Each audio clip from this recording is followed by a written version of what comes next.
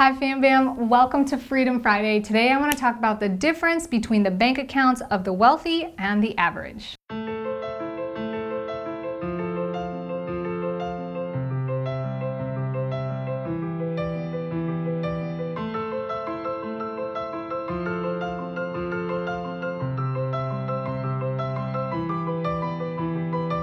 Okay, so the amount that's in their bank accounts might be different, duh.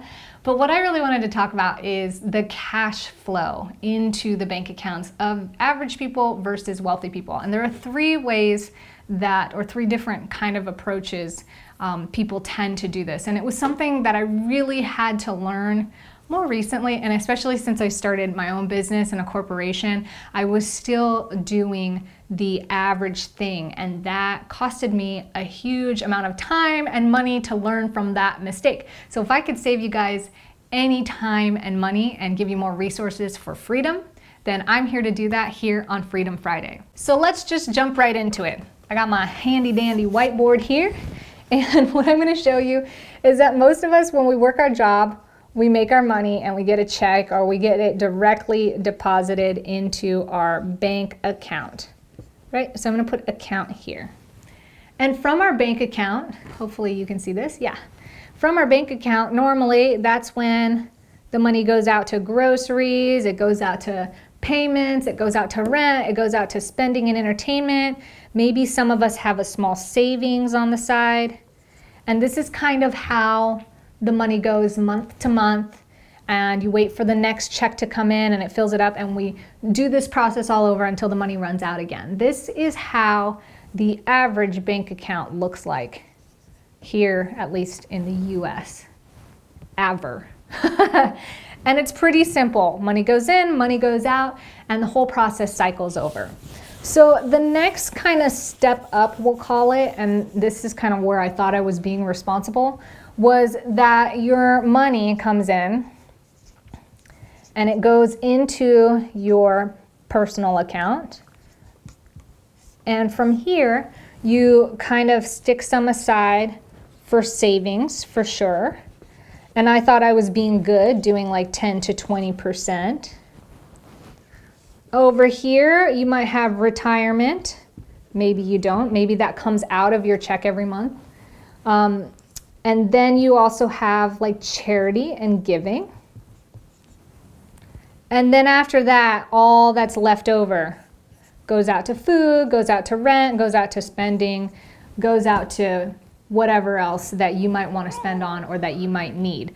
And this looks good. This feels really good, right? And this is awesome. If you're doing this, you should be proud of yourself. You should feel really good. And especially if you're working a normal job where you've got a W-2 or W-4, this is a great way to do that. And especially if the money is coming out of your paycheck to the retirement account and to your taxes, this is awesome.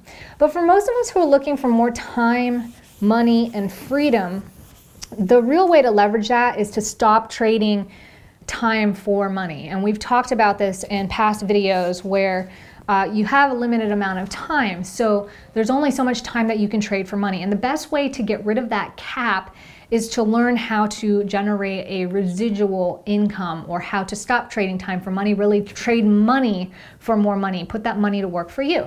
And if that is something that interests you, this is really the formula of how the super rich become super wealthy, of how people who seem to have time and money freedom really make this happen for themselves. And it's really the way that they handle their finances. We've also talked about in the past that it's important to realize that no amount of money is going to fix your problems if you don't have the mental capacity to actually know how to keep and continue that wealth, keep it in your life. And that is why lotto winners often are dead or broke within the first 5 years of winning generational wealth, because money doesn't solve problems, it amplifies your problems, or it amplifies your goodness and your opportunity and your possibilities. And I know I'm reiterating that, so to carry on, this is what a wealthy bank account looks like, and this is what it should look like. You have money that flows into your business and a business account. From that business account, you're putting some away for taxes and savings for business expenses, okay? And then you're also paying yourself some money that's going into your personal account. ACCT stands for my personal. From the personal account, we have the same things that we had before. We have savings, we have retirement. Retirement can be anything from a 401k or a Roth IRA. And then you also have, charity, if you're giving that. Some people like to call it tithing to church. I think it's so important because you get what you give. And I really think that, like for me, from a very, very early age, that was so important for me to give away at least 10% of what I earn. And if you do that, I could do a whole video on it. It'll change the way that you look at money, the way that you feel about money, the way that you get money. It will change it entirely. So, I'm gonna put a little star next to this. I think that's so important. A lot of people miss this actually. So we've got savings, retirement, charity. You've got your expenses. I'm just gonna put exps just like this. So that's your rent, your electric, your groceries. You have, where are we at? You're gonna do capital, liquid capital. So this is another one that's huge because a lot of people say, well, I don't have money. I wanna start a business. I don't have money. I wanna invest in Bitcoin. I don't have money. I wanna buy a house. I don't have money for a down payment. You need that capital. You need to save, but you also need a savings for emergency. You need an emergency fund in case something happens to your health.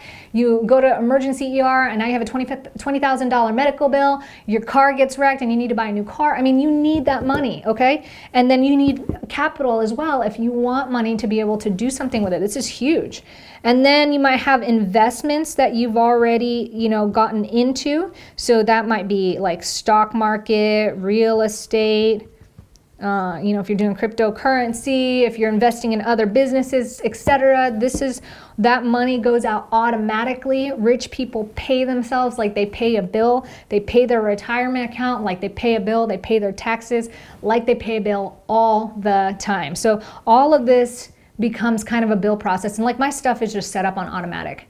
I don't do like minimums. Like I don't think, well, to max out the IRA, it's $550 a month, but let's just do a minimum of 50. No, it's $550 a month that goes out the account right away, automatically. I don't even see it. And so that way I know that for my future investment, I'm paying myself and that I'm not gonna be without a paddle when I'm older or when an emergency happens. You can also have life insurance here. That's a big one.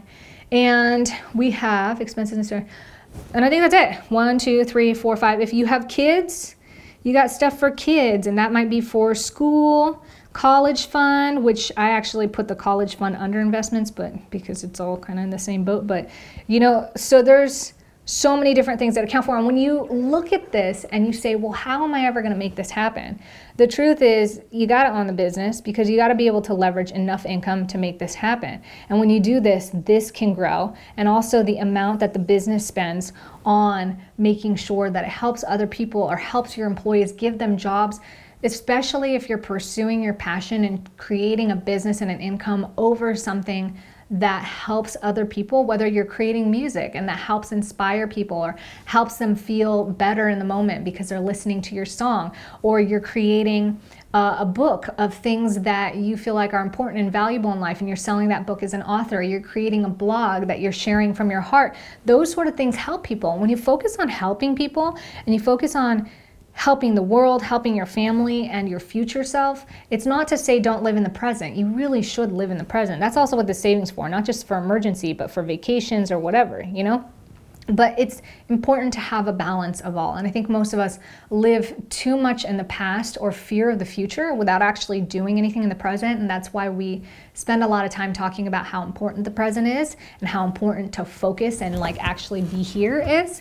But this is really the way that it should look if you've got money going in and out in all the right places. And this is just my opinion, but this is how I like my bank account to look and what I would like to achieve in bigger quantities as I grow. But I'm just holding this up so you can take a screenshot. And I know it's a little bit different and it's not something that most people talk about, but I really wish that I knew this, because when I first started a business, I will say right off the bat, I didn't realize how quickly I was gonna grow. And when I grew too quickly, I thought all that money was mine. I didn't really save for taxes, didn't really know how much I was going to get taxed, didn't really pay attention to the business expenses and what that was going to do. And so I learned, big lessons. When Brett was in emergency surgery, I had to pay a lot of money out of pocket because we were uninsured. We didn't invest. In fact, I cashed out all my retirement accounts before we even had the kids because I thought it'd be great to spend that money on a vacation. Wish I didn't, but that's okay. You live and you learn. And then I also got a couple huge tax bills, which were not fun and which took years. And it's still taking some time to make sure that I recalibrate and make sure that all the corporate expenses and the corporate paperwork and everything is set up properly. So if you don't want to overwhelm yourself, make sure you manage your finances right from the start. And if you are just taking the money, putting it in your bank account, and then just dispersing it every single month in kind of a paycheck to paycheck cycle, then try to upgrade to that secondary one where you've got your retirement account, you've got your savings account, you're giving a little bit of that money to charity, and then when you get there and feel comfortable with that, upgrade here. And it seems like a lot. I know a lot of you guys are going to be like, well, that's a lot of money going everywhere. Yeah, it is. It is. And that's why you don't see us driving Mercedes or BMWs. Not like there's anything wrong with that. Eventually, I'd love to get one, or maybe a nicer, more high quality, safer car, but I don't want to poo-poo on the car that I have. I really am super grateful for where we're at, but that's also why we don't currently own. It is better to live within your means and have extra going in the right places, in my opinion, than it is to spend and squander it all. I've tried that. It doesn't work. And I know that no matter what happens, we're going to be good. We're going to be solid, and nothing can buy that type of peace of mind than to plan for it accordingly. So I hope you guys get value in this. It is what I would consider a little more of an advanced topic, but I thought I would share it because I hope that you guys get the tools in a very simplified way to know how to generate more time and freedom for yourself here on this channel, and especially here during this series. So if you like this video, make sure you hit thumbs up. Let me know if you have any questions or comments down below. Let me know if you've experienced anything in the money flow or the cash flow of your bank account and noticed that difference. I'd love to hear from you. And if you're new, thank you for checking out this channel. Join and subscribe for more information on how to level up your reality through simplified action. I will see you guys back here tomorrow for more simplification, aka minimalism. Enjoy your Friday. I'll see you then. Ciao.